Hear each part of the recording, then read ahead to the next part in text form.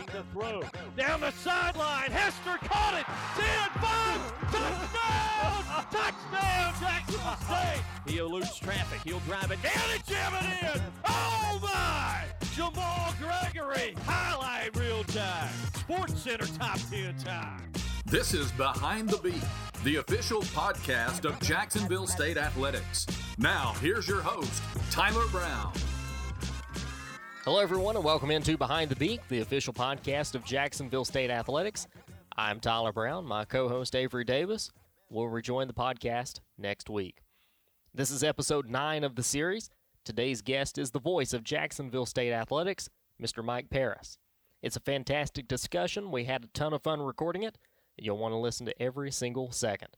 Our conversation is on deck, but first we have a few housekeeping notes. If you're looking for previous episodes of Behind the Beak and want to get caught up, you can find those by searching Behind the Beak on the Apple Podcast app and Spotify, or by going to jsugamecocksports.com/podcasts. And if you haven't already, click the subscribe and follow buttons to be alerted when new episodes are available. Now it's time to get you caught up on the news. Jacksonville State football dropped a tight 24-21 homecoming matchup to Southeast Missouri on Saturday, October 19th. Despite holding the Redhawks 280 yards of total offense and a late-game touchdown from Zarek Cooper to Ahmad Edwards, it wasn't enough to lift the Gamecocks over the OVC foe on a rainy evening at Burgess Snow Field. The Gamecocks are back home Saturday, October 26th to host Murray State. Kickoff is set for 3 p.m., and the game will broadcast live on ESPN3. Jacksonville State volleyball split 2 matches on its trip to Illinois last weekend, but managed to remain in first place in the OVC standings. The Gamecocks fell 3-1 to SIUE on Friday, October 18th in Edwardsville, but swept Eastern Illinois 3-0 the next day to force a 4-way tie atop the conference standings. Morehead State, SEMO, JSU, and Murray State each have 6 wins and 2 losses in OVC play. Volleyball returns home Friday, October 25th to take on Murray State at 6 p.m., and then squares off against Austin Peay at 11 a.m. on Saturday. Friday's match is set to broadcast on ESPN+. Jacksonville State Soccer picked up a 3-2 win over Murray State Friday, October 18th at the JSU Soccer Complex in its final home game of the season. The Gamecocks wrap up the season with road matches at SEMO and UT Martin Friday, October 25th, and Sunday, October 27th, respectively. Both matches can be watched on ESPN+. In golf action, the men are currently competing in the KSU Pine Tree Intercollegiate in Kennesaw, Georgia at the Pine Tree Country Club. Women's golf is coming off a 13th place finish at the Palmetto Intercollegiate hosted by the College of Charleston. Their next event is the UALR Women's Golf Classic in Hot Springs Village, Arkansas, October 27th and 28th. Cross country ran the Little Rock Trojan Invitational in Little Rock, Arkansas on October 19th. The men placed 5th in the field of 12, while the women were 8th out of 12 teams. The next event for cross country is the OVC Championships November 2nd in Edwardsville, Illinois. Rifle did not shoot this week. Their next meet is Saturday, October 26th at the Gamecock Rifle Range against Morehead State. And lastly, JSU Hall of Fame induction banquet tickets are now on sale. The banquet is scheduled for Friday, October 25th in the Stadium Club on the 5th floor of Meehan Hall at JSU Stadium. The event starts at 6:30 p.m., and the 2018-2019 Hall of Fame class includes golf standout Matthias Anselmo, volleyball All-American Abby Bright, baseball star Clay Whittemore, and former tennis coach Steve Bailey. Tickets to the induction banquet are $25 each and include your meal and a seat at the banquet. Fans may reserve tickets by calling 256-782-5368 or by emailing lmcfall, that's LMCFALL, at jsu.edu. That does it for this week's news and upcoming events, and now it's time for our featured interview. Mike Paris began broadcasting Jacksonville State football 37 years ago, and Saturday's homecoming game against SEMO marked his 400th in the booth as the voice of the Gamecocks. He's been behind the mic for nearly every milestone game in almost every sport, whether it be the 1992 Football National Championship, back-to-back baseball championships in 1990 and 1991, or the 1985 Men's Basketball Championship. JSU fans have invited Paris into their homes for nearly 4 decades, and he shows no signs of stopping anytime soon. Ladies and gentlemen, the voice, Mike Paris. On the podcast today, the man who just recorded his 400th career game behind the mic, Jacksonville State football, and also just recently celebrated a birthday, Mike Paris. I'm old. That's it right there. That's it. I'm old. And Ferris, welcome to the podcast. And, of course, we're going to be talking about your career behind the mic, Jacksonville State football, and not only football, but basketball, baseball, softball. You've done it all at Jacksonville State, and one of the things that I feel like a lot of announcers talk about is that very early on, even in their childhood, they know exactly the moment when they decided I wanted to be a broadcaster. When did you have that moment? I don't know. It wasn't in my younger days because I thought I was going to play Major League Baseball, you know. I grew up in a very small town in North Georgia, a little over 300 people. So let's just say there wasn't a whole lot of activity, you know, for kids at that time, and not many kids to play with as well my age. But I guess I started, I guess I could say at an early age, I created my own games, football season, basketball season, and I would, baseball season, throw a ball up against the house or something like that, you know. So I guess we could say that's where it all started. But really until I got into high school and junior and senior year, I guess that's really when I thought that, hey, maybe that's something I want to try and want to do. So, you grew up in Georgia. Larry Munson, I believe, was one of your heroes. Who were some others that kind of influenced you growing up, and you decided whenever you got into broadcasting that were some of your heroes? Milo Hamilton was a Braves play-by-play guy at that time, and you know, I've always been a Braves fan, Falcons fan, Hawks fan, so I grew up listening to Milo Hamilton. Ernie Johnson was his color guy, and then, of course, Ernie then, when Ted Turner bought the Braves and TBS, was WTCG years ago, Channel 17 Atlanta, which led then to TBS, but, you know, Ernie was part of that. Skip Carey, I listened to him doing Atlanta Hawks basketball. When the Hawks moved to Atlanta from St. Louis, Skip came with them, and he was regarded as one of the top 3 or 4 guys doing NBA basketball at that time. A lot of people don't remember him or didn't know that he did that, quite honestly. I guess the first guy named Ed Thelenius was doing Georgia sports at that time, and then he actually was doing Falcon stuff too. And then CBS used to have the old NFL years ago, and I'm showing my age again, but he started working with CBS to do Falcons games on Sunday afternoon. That's when Munson he was in Atlanta. Actually, he started out working with the Braves crew, as a matter of fact, and then he took over the Georgia broadcast. And that's, you know, I grew up listening to him mainly, and we were right on the Tennessee line, so John Ward, I would hear him doing Tennessee games. And my dad, Baptist preacher, was out of high school for a while before he went back to college and then went to seminary, and we moved to New Orleans. So John Ferguson was a long-time play-by-play voice of the LSU Tigers, so living in New Orleans, got to hear him too. So those are some of the guys. Munson, obviously several big calls listening to him. And I am not a New Orleans Saints fan in any form or fashion, but I do remember I was listening NFL game.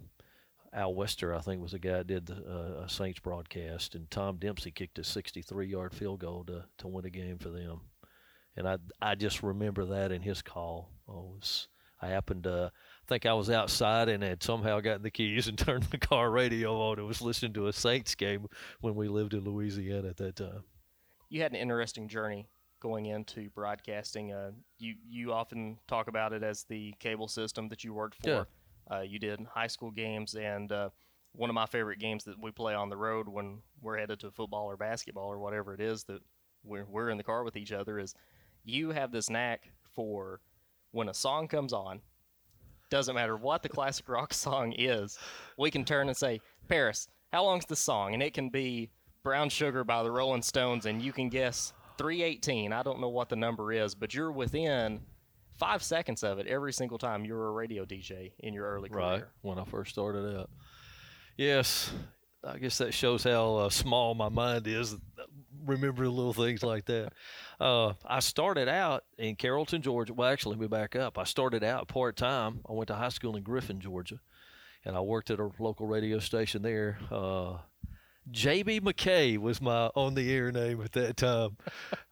Started out working part-time on weekends, and then if you don't know about AM radio, you know, the days get longer in the spring and summer, so sign-off is at local sunset. So the latest we would stay on the air, I guess, was 8:45. So when we got to spring and summer, the short time that I worked there, I was on in the evenings too. So anyway, between that and then I go to work in Carrollton. That was the first full-time job I had in radio. It was an AM/FM combo in Carrollton, Georgia. And my first job was country music. Middays, I knew nothing, absolutely nothing about country music. And that was my first, actually, about the time I started. I went to work there in 1979, July 79. And that was when Alabama released a couple things. That's my first introduction to the group Alabama.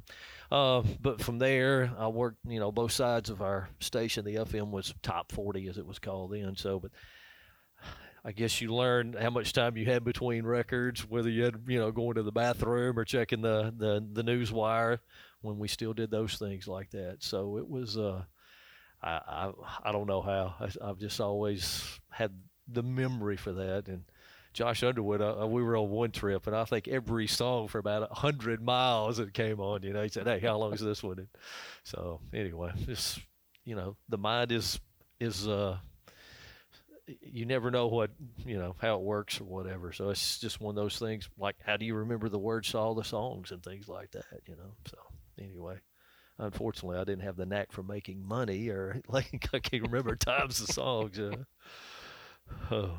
We are recording this on location. This is October 21st, currently 10:50. Way past my bedtime. Yes, it is. We just rolled into Evansville, Indiana. Tomorrow is OVC Basketball Media Day. And so we give you that information because this past Saturday, Mike recorded his 400th game on the radio for Jacksonville State football. Tell me about the first football game you broadcasted at Jacksonville State. What year was it? What do you remember about being on the mic for that game? September of '83. I don't remember the exact date. Chamberlain Field, you're familiar with, at UTC. That was the first game. 1983, Jim Fuller was the head coach of Jacksonville State. Bill Oliver, brother, as everybody in the state of Alabama knows him, he was the head coach at UTC. They had two linebackers, and I think both of them played in the NFL. One of them, they made every tackle that day. Chattanooga wins the game 13-6. And again, this is 1983, so obviously the technology was a whole lot different then than it is now. But we actually had a sideline guy. And it was a evening kick. And in the Saturday morning edition of the Anniston Star that particular Saturday game day, let's just say brother's comments about Jacksonville State were not too flattering, I'll put them that way.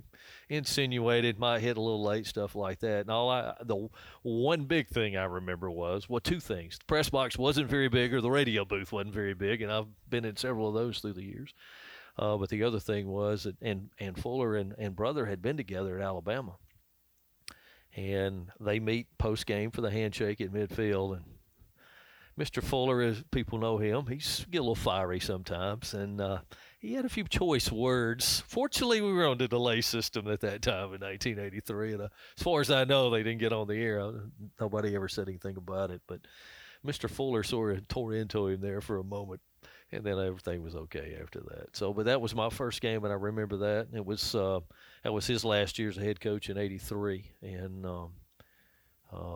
we were in the old in the Gulf South Conference back in those days in Division II. So, and when I moved to Anniston, Alabama, I knew nobody there. So I moved to Anniston the week football season started, high school football season started. Went to work on Monday, and Thursday night game between Sachs and Oxford was actually the first game that I broadcast when I was working for WHMA AM and FM. Malcolm Street had done the radio broadcast, I think 47 years, something like that for Jacksonville State. So replaced him. We actually worked together the first couple of years, as a matter of fact. You've seen some fantastic milestones along the way. The 92 National Championship. Right. Later, you started broadcasting men's basketball. You were there for the 1985 D2 Basketball National Championship. Baseball in the early 90s. Tell me about being able to be there for those calls, and then on into the future, you're there for Jacksonville State's first Division I men's basketball tournament in Indianapolis in 2017. Year two. Well, let me go back. 83, 84, first athletic year. Basketball gets to the championship game of the South Central Regional Tournament. Central Missouri State hosted it, and they won the D2 title that year. And we got beat at their place on their home court in the championship game of that regional tournament that year. So year two, the season started down in Augusta at a tournament. And I did not make the trip with them. I was working for the radio station at that time, so I did not do the first two games. We lose the first game of the year, then win 31 straight. So I was 29-0 that year broadcast-wise, or 30-0 actually, I guess, because they were 1-1, and then I was there the rest of the way. But I thought, wow, it's pretty cool, you know. Second year, national championship, this is going to be real good, real fun, you know. Unfortunately, it wasn't that easy after that. But with that, and then Bill Burgess came in as the head coach in 85, and we were in the playoffs in 88 through 92, national championship game 3 years during that time. And if connect on, I think it's either 2 or 3 field goals, you go back to 1987, we actually would have been in the playoffs that year. We were 2 kicks, I think, away from having a share of the Gulf South Conference title that year. But from 88 to 92, football, men's basketball, women's basketball, and then the golf and tennis teams. I mean, Jacksonville State owned the Gulf South Conference at that time. So those were some pretty good days. And it's, you know, I've been very blessed, very fortunate to be around some of the greatest times in Jacksonville State history in all sports. And then I've seen some of the times that weren't so good either. But it's, I just feel very fortunate and very blessed to have been able to do this. You know, Jacksonville State at one time was the only school at any level that had a championship in what was considered the 3 major sports in football, men's hoops, and then in baseball as well. And then Florida, you know, messed that up a couple of years, a little more than that now when they won the baseball title because they won football, basketball as well. So, 92, our last year in Division II, and we win the football championship. I'll always remember the 89 game, the snow in Florence, and you know, they had it caught everybody, I think, by surprise. Rick Burgess was doing color, and I wake him up on Saturday morning and throw the curtains open, and he couldn't believe it. He said this was God's way of telling the Bullet, which was Coach Burgess's nickname from his days at Auburn. It's God's way of telling the Bullet he's not going to win the national championship today. And wow, it was, you know, Mississippi College wins it. They had already packed up their equipment. Supposedly they were the last team to get chosen to an at-large bid to get in the playoffs. They didn't think they were going to get in, already packed up their stuff and had to get it out and all that. And then they vacate the title a few years later. You know, they had to give it up. And then in 91, get beat in the championship game and then come back and win it in 92 in the last chance. And it was obviously very enjoyable. Coach Burgess, easy to work with and great, and had a lot of success at Oxford High School and then at Jacksonville State. So I was happy for him and those guys as well.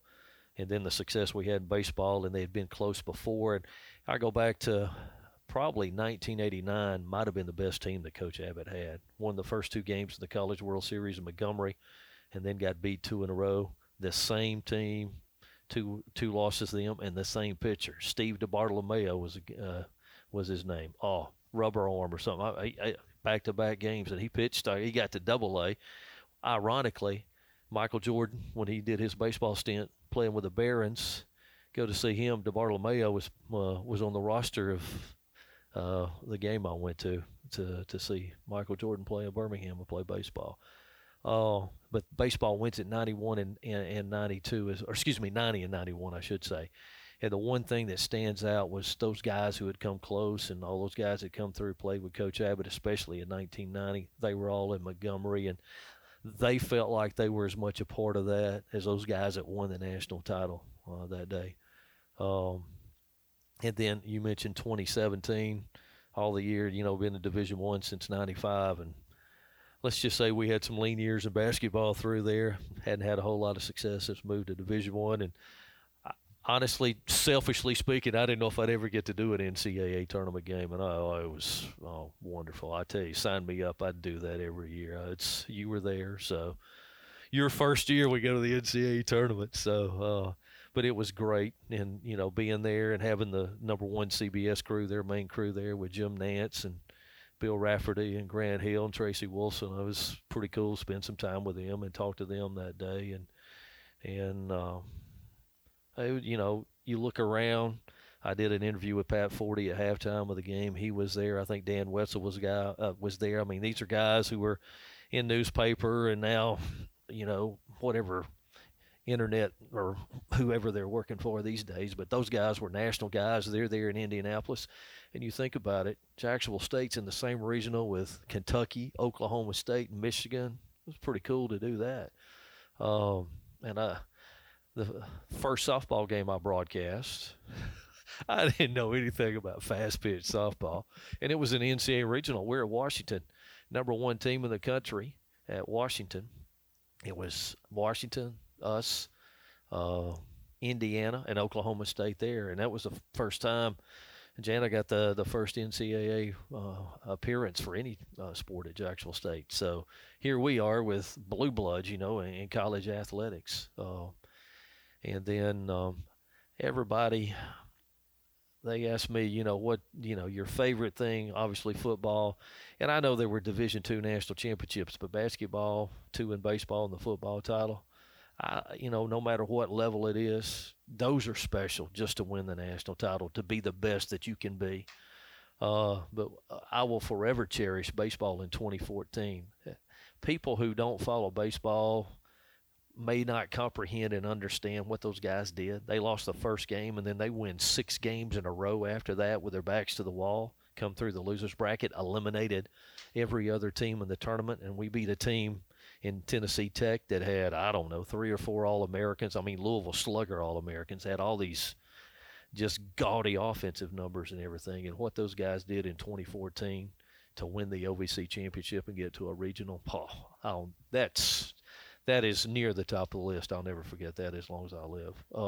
And then to see what to get to the regional this year again in Oxford, Mississippi, and then get to win the first NCAA regional game in Division I and beat Clemson and beat Illinois and get to the regional final, pretty special there too. So, I remember a lot of that stuff, and I remember some days and games that weren't real good either. But it's been a long time, but it's been a lot of fun. A lot of bus rides, but a lot of fun.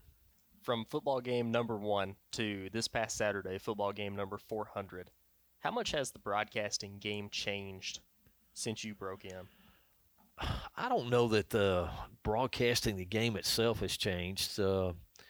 It's just the technology and everything. In the old days, without getting too technical, it was a telephone operation. And at that time, you didn't even make a telephone call. You just used what we refer to as a telephone loop. You had 2 bare wires that certain pieces of equipment that you used. So you had to go back through the toll test board, and and since we were in the South, it was Southern Bell, South Central Bell, or whatever. And then upgrading equipment. Then people started using basically a business line, a landline, to do ball games that way. And now everything basically is Ethernet. Very few people, I think, are still using, whether it's an ISDN line or plain old telephone line or whatever. And I think the sound quality, just technically speaking, is much better probably than it was then. But I don't, from the game standpoint, I've 1 year maybe, I think very first year, had somebody was a spotter, but I've never really had a spotter in doing football. And I used to in basketball, I'd keep a scorebook, but then with modern technology and now live stats, and I don't keep a book anymore. The only thing that I keep in baseball, I do keep a scorecard in baseball. And there's just so much stuff to keep up with in baseball. It's much easier to do it that way. But now I've got the live stats pulled up because there's, things that'll pop up there that you can use. So that to me would be the biggest thing as far as calling the game. I don't think any of that's changed. The press boxes still are, some of them are smaller. The radio booths are small. Everybody loves coming to our place, and I love being there because you can spread out and got plenty of room in football to do that. And I'll be honest, in 1983, I didn't think Jacksonville State, didn't think anything about making the move to Division I. And, I never thought about it, and I'm talking to former players that come in football, I don't think anybody ever thought they'd see something at Jacksonville State like the stadium refurbished in 2010 like it is now. And now we've got the show palace of baseball in our league, and really just about anybody at our level. And then, everybody comes in there. I'm talking about from the SEC or Big Ten. Purdue was in last year. I mean, they love our place. And Missouri's going to be the opening series of the year for Jim Case and the guys in the upcoming season. And the reason they're coming is because of the facility. And I mean, it's a show place. And the remodeling or refurbishing of Pete Matthews Coliseum, to me, has changed the look of it, obviously. And whereas you could argue in the OVC we were probably bottom third of the league for a basketball facility, now we're at least, I think, middle of the pack, and no worse than that right now, because it really changed it and enhanced it very much. You mentioned keeping a scorecard in baseball, and we mentioned Jim Nantz earlier. Right. And one of the privileges I had of us going to the NCAA tournament in 2017 was I got a phone call from Jim Nantz to my cell phone, and he wanted to talk about Jacksonville State and wanted to go through the rundown of, who's your top scorer, who's a guy that you can count on, this and that, who's the guy that's going to shoot the ball when, you need the three-pointer and all this. And we got to talking about former Jacksonville State players, athletes, and I mentioned Dieter Brock from football, and he said, Dieter Brock, I called a game, hang on one second. And he went to his library. Apparently he's got this massive office at home, as you can probably imagine, and he pulls out a scorecard from a game that he called with Dieter Brock in it and says, oh, yeah, Dieter did this, this, and this in that game that I called in 19 whatever. Do you keep a lot of your scorecards like that? Do you have a box at home? I'm sure your garage is full, and I'm sure Lisa probably wants a lot of it cleaned out. It's in the house in Jacksonville, so she doesn't have to worry about it. True story. When I came to work at WHMA, Heyman FM in Anniston, we were in the radio building, corner of 14th and Noble, right across from First Methodist Church there in Anniston. A gentleman in there had a real estate company, and he was retiring and just going to shut down the business. I bought a metal, and I'm talking heavy. This sucker is huge, big, wide drawers. They don't make anything like this anymore. I bought a filing cabinet from him, I think, for $25 is what I paid for it. I started out, doing high school games on Friday night and then Jacksonville State on Saturday. So from 83 until 90, I did a high school game every Friday night, then into the playoffs. And I have every score sheet, and I've got some game programs, but every score sheet from every one of those games in that filing cabinet from 83 through 90. And then when I left the radio station, I worked for the cable system, which then was Anniston New Channels, and our cable systems manager was very community-oriented. We did a lot of community stuff. He was one of the first to start, we did the city council meetings and things like that. And we tape delayed a high school game on Friday nights. So those games that I did on a tape delayed basis for television, I've got my scores from that. And then the Jacksonville State games, going back to the first game against Chattanooga in 1983 through about, I guess, around 2000, maybe somewhere in there, 98, 99, or 2000. I would make my own notes, game notes, and I would handwrite them, and then once computers took over the world, then I would do stuff on computer. But I have all of that stuff, a file on every team we played in football during that time, and then in men's basketball and women's basketball, the games that I did at that point in time too. I've got all that. It's in that filing cabinet. And once I started saving stuff on the computer, I quit keeping a file like that, but I've got some files that I've saved, and I've changed the way that I do that now, since you guys print a kill a forest every time we have a home game now with notes and stats. I just highlight them and I'll write some stuff out, but basically now I just do it mentally like that, or just use that as a reference instead of going back doing my own thing. Because of the depth charts that I do for football, I've got some notes that I put in there, and then the same thing for basketball. And baseball's a different animal. Modern technology, I just hit the iPad, between pitches. I can look up something if I need to or whatever. I guess that's one of the biggest differences there too. But yeah, I've got all that stuff. And that's, I worked, as I said, for Malcolm Street on the radio station. So from 83 to 90 there. And then I worked, it was Anderson New Channels, went through a couple of ownership changes, and university hired me in a full-time capacity in 1995. So when I went to work for the university, originally, Jack Hopper, I was under the vice president for institutional advancement, even though my job was athletics, sports information, and then my job was athletic development and marketing, and I kept doing the radio broadcast, and he had alumni, all that fell under him. Once he retired, they moved us under the athletic director in the athletic department. NCAA rulebook, if you're a Division I program, you can't do PA, radio, or TV for a high school event. So, and that is, Friday nights to me are special for high school football. That's one thing I do miss, and everything is entirely different now. I couldn't do a high school game on Friday night based on our travel, and just so much goes into getting ready for a game now too. So, but I do miss that. But I couldn't do one as long as I'm employed in the athletic department at Jacksonville State anyway. So. I know some guys doing games Division II level who still do a high school game on Friday night and do a college game on Saturday. So, but I don't like the fact that colleges. I'm getting sidetracked here, but I tend to do that. I don't think colleges should play on Friday night. I think that should be high school football and leave it alone and let it go. I got to thinking the other day. I guess the only Friday night game that we've had was 2014.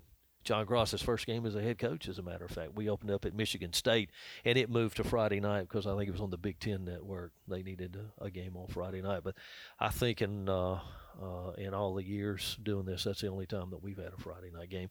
And it all, just came about with television taking control and controlling game times and when you're going to play and that sort of thing. You mentioned when you were younger you wanted to play the major leagues. You didn't do that. No. But I've heard Mike Paris was a really good softball player. Allegedly. Well, it was slow pitch softball, so we'll just leave it at that. I hope Jim Case doesn't hear this. I'll never hear the end of that. Yeah, you were good at slow pitch softball. That's all I'll hear. So I enjoyed playing. We had that was actually a topic of conversation with Jim Case one day at the stadium. We got to talking about it was Greg Morrow. Okay. Was at the field. And apparently Greg used to play. He did. Some softball very good athlete. Greg Morrow, the owner of Southern Custom Exhibits down in Anniston. Right. And he and I were talking about that Saturday. He came in the booth before the game, as a matter of fact. That's where I first met him, quite honestly. In fact, I think I did a high school game. He was a quarterback at White Plains High School, and I think I did at least one game out there. So. Well, he and Derek Palmer were at Jim Case Stadium, Rudy Abbott Field, and he was looking out at the field, and he said, "Man, I'd love to get out here and hit a baseball." And he was talking about softball, and we got to talking, and I said, Mike Parrish used to play some softball, and Greg said, yeah, he did. He was a good softball player. And Jim Case said, Mike Parrish used to play softball?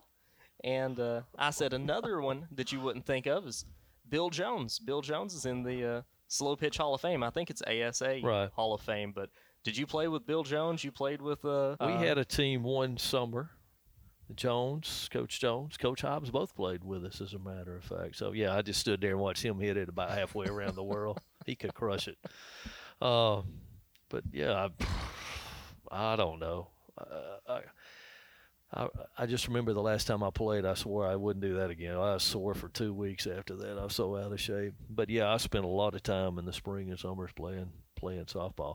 And my schedule at that time was different. I really didn't from 83, and again, I was working at the radio station. I didn't do hardly any baseball till probably 88, and then even then when I wasn't employed by the university. So I really didn't travel, do some home games. Occasionally on the weekends I might go do something, and then the Gulf South Conference tournament or postseason play in the NCAA regionals, I do those games. But that was about it for baseball. And then once I was hired in a full-time capacity at the university, I still didn't travel a whole lot doing baseball, and I would do baseball and softball at that point in time. So, I can remember when Jana played, she and Dana, and now, You know, she's won a gazillion games coaching softball at Jacksonville State. And you know you're getting old when guys that played, that you remember them when they played, now their sons are playing at Jacksonville State, you know, and stuff like that. And you mentioned Jana. Right.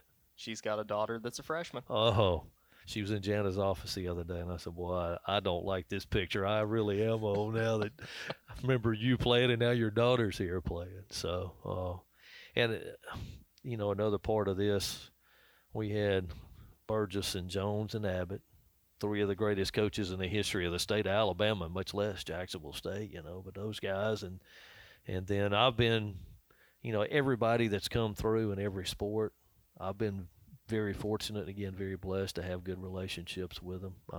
As far as I know, maybe 2 or 3 times had crosswords or, you know, something was said, but it's been good with everybody that's been there in every sport. So this has been your week, and we're recording this podcast with you, obviously, to celebrate your 400th I keep waiting game. for an obituary to come out somewhere. People been great to me. I got, whether it was social media or text or phone calls or somebody I run into, you know, and I feel bad because I'll see people and they'll call me my name, and I'm sorry, I don't know their names, and I don't have, you know, but they know me. And as I told, I guess it was Joe Medley and Teddy Couch from the Gadsden Times, Joe from the Anniston Star, that, you know, that this, in doing what I do, and especially in the South, they see you, I guess, as family is the best way to put it, because you're there every Saturday at a football game with them, and when you do it for 37 years, you know, they feel like they know you, I think, just like Alabama fans. I've gone brain dead now, the guy, but Jim Fife and then Rod Bramlett at Auburn and K. Wood Ledford at Kentucky, Munson at Georgia. I mean, people felt like they were family members, you know, I guess, because they listened to them all the time and everything. And people have been, you know, just great to me. And I appreciate that very, very much. Well, this week has been about you, but what you do so well is that you're a storyteller. What is one of the most memorable stories you have, maybe of someone on roster, someone that was on staff, that you think is a great story that you can share, that you think that the fans at home listening right now would love to hear, that maybe they haven't heard before or they might love to hear again? Oh, wow. This has, you know, again, you're on a bus. Jones, Coach Jones, Coach Hobbs, Jim Skidmore, longtime athletic trainer. Mike Galloway was the longtime sports information director. Well, they would play cards on the bus. As soon as we got on the bus, Coach Jones, he couldn't stand just to sit there and ride down the road and not do anything. And obviously no cell phones then or anything like that. Oh, no, man. I mean, this was even before you had personal cassette players, you know, or anything like that. So, but they would play. I mean, they had these boards that were special made to fit on the arms. So Jones would sit on the front row opposite the driver's side. Skidmore was in the front seat behind the driver. Hobbs sat behind him. Galloway sat behind Jones, and then I was behind Galloway, so I was on row 3. So they'd play cards. I mean, as soon as the bus's wheels started moving to leave, and let's just say that was rather entertaining. They would accuse each other of cheating all the time, and it was just. And Coach Hobbs had tried to read a newspaper in between, you know, hands while they were dealing, and he'd get lost in there at times, and Coach Jones would get upset with him, and then Scoop and Galloway are teammates, and they'd get into it. Then they'd start gigging Hobbs and Jones. You couldn't sleep because there was something going on all the time, you know. So it's, you know, you got that, and Coach Burgess was, and I knew. The best Burgess story I have probably is from the first week I was at the radio station at WHMA. We did every day I did an interview with a high school coach. It was called Coach's Corner, and we did a 15-minute interview with a different high school coach. That's where I first met Ray Hammett, as a matter of fact. And but Coach Burgess, those first couple of years, was Oxford High School. So I'd go down. I went to Donahoe on Monday, Oxford Tuesday, Anniston Wednesday, Wellborn was Thursday, and Sachs was Friday. So I've been there 1 week. Week 2, Anniston-Oxford game. it was a 15-minute program that we did. So I go interview Coach Burgess on Tuesday for the Coach's Corner segment that we ran. And again, I'm new. I'm 23 years old. I hadn't even turned 23. I'm still, I guess, 22 at that time. So I go be bopping in his office on Friday afternoon, and those who know Coach Burgess know what I'm talking about here. So I go be bopping in his office on Friday, I don't know, 5 to 5:30. I'm going to do a new interview with him to run for the pregame show that night. Oh, I thought I was going to die right there in the locker room at Oxford High School that day. He gave me a look, and I'll never forget that as long as I live either. He was not happy. And he looked at me and he said, "We're going to do this time, but you remember from now on, we're going to do this before game day," I think was how he put it. "We ain't doing this again on Friday night." Yes, sir. I understand. So I knew that when he came to Jacksonville State. So we always did. He would be in the office on Friday mornings, usually home games, and then depending on where we were going and when we were traveling. But he would, most of the time, the assistants weren't in the office. He'd tell them, stay at home, take kids to school, whatever, spend some time with your wife, whatever. And he took care of everything in the office on Fridays. And he usually did the walkthrough on Friday a lot of times just by himself. And the guys would be out on the road recruiting too. So I would tape usually my pregame with him on Fridays, sometimes Thursday afternoons for the Saturday game, but most of the time on Fridays because you didn't talk to him on game day. So David Gullidge was going to Clemson when he before he came to Jacksonville State. And one of the neat things with what I do, you see them as they come in as freshmen and how they mature. Gullidge, he was tough to talk to. I'll just put it that way. A lot of short answers and trying to do an interview with him. But him, Eric Mims, and people like that come through. And I'm just using those two as an example. But how they mature and grow up and everything. And I think back, Gullidge probably as good an athlete as has ever been at Jacksonville State. Had he played in this era of football, what kind of numbers would he have put up? Because we never threw the ball. Our tight ends were nothing but an extra offensive lineman to be out there running the wishbone or whatever. So, when I go through the record book and I'm looking at things and the way we throw the ball around now, with Joey Hamilton that just had his record broken. I don't know, people forget how good he was when he was at Jacksonville State. And good old Ed Led, his records are all about going now too. But he played in an era before the offenses were wide open, and Jacksonville State probably threw the ball more than anybody at that time. I never saw Ed play. I came in the year after he finished.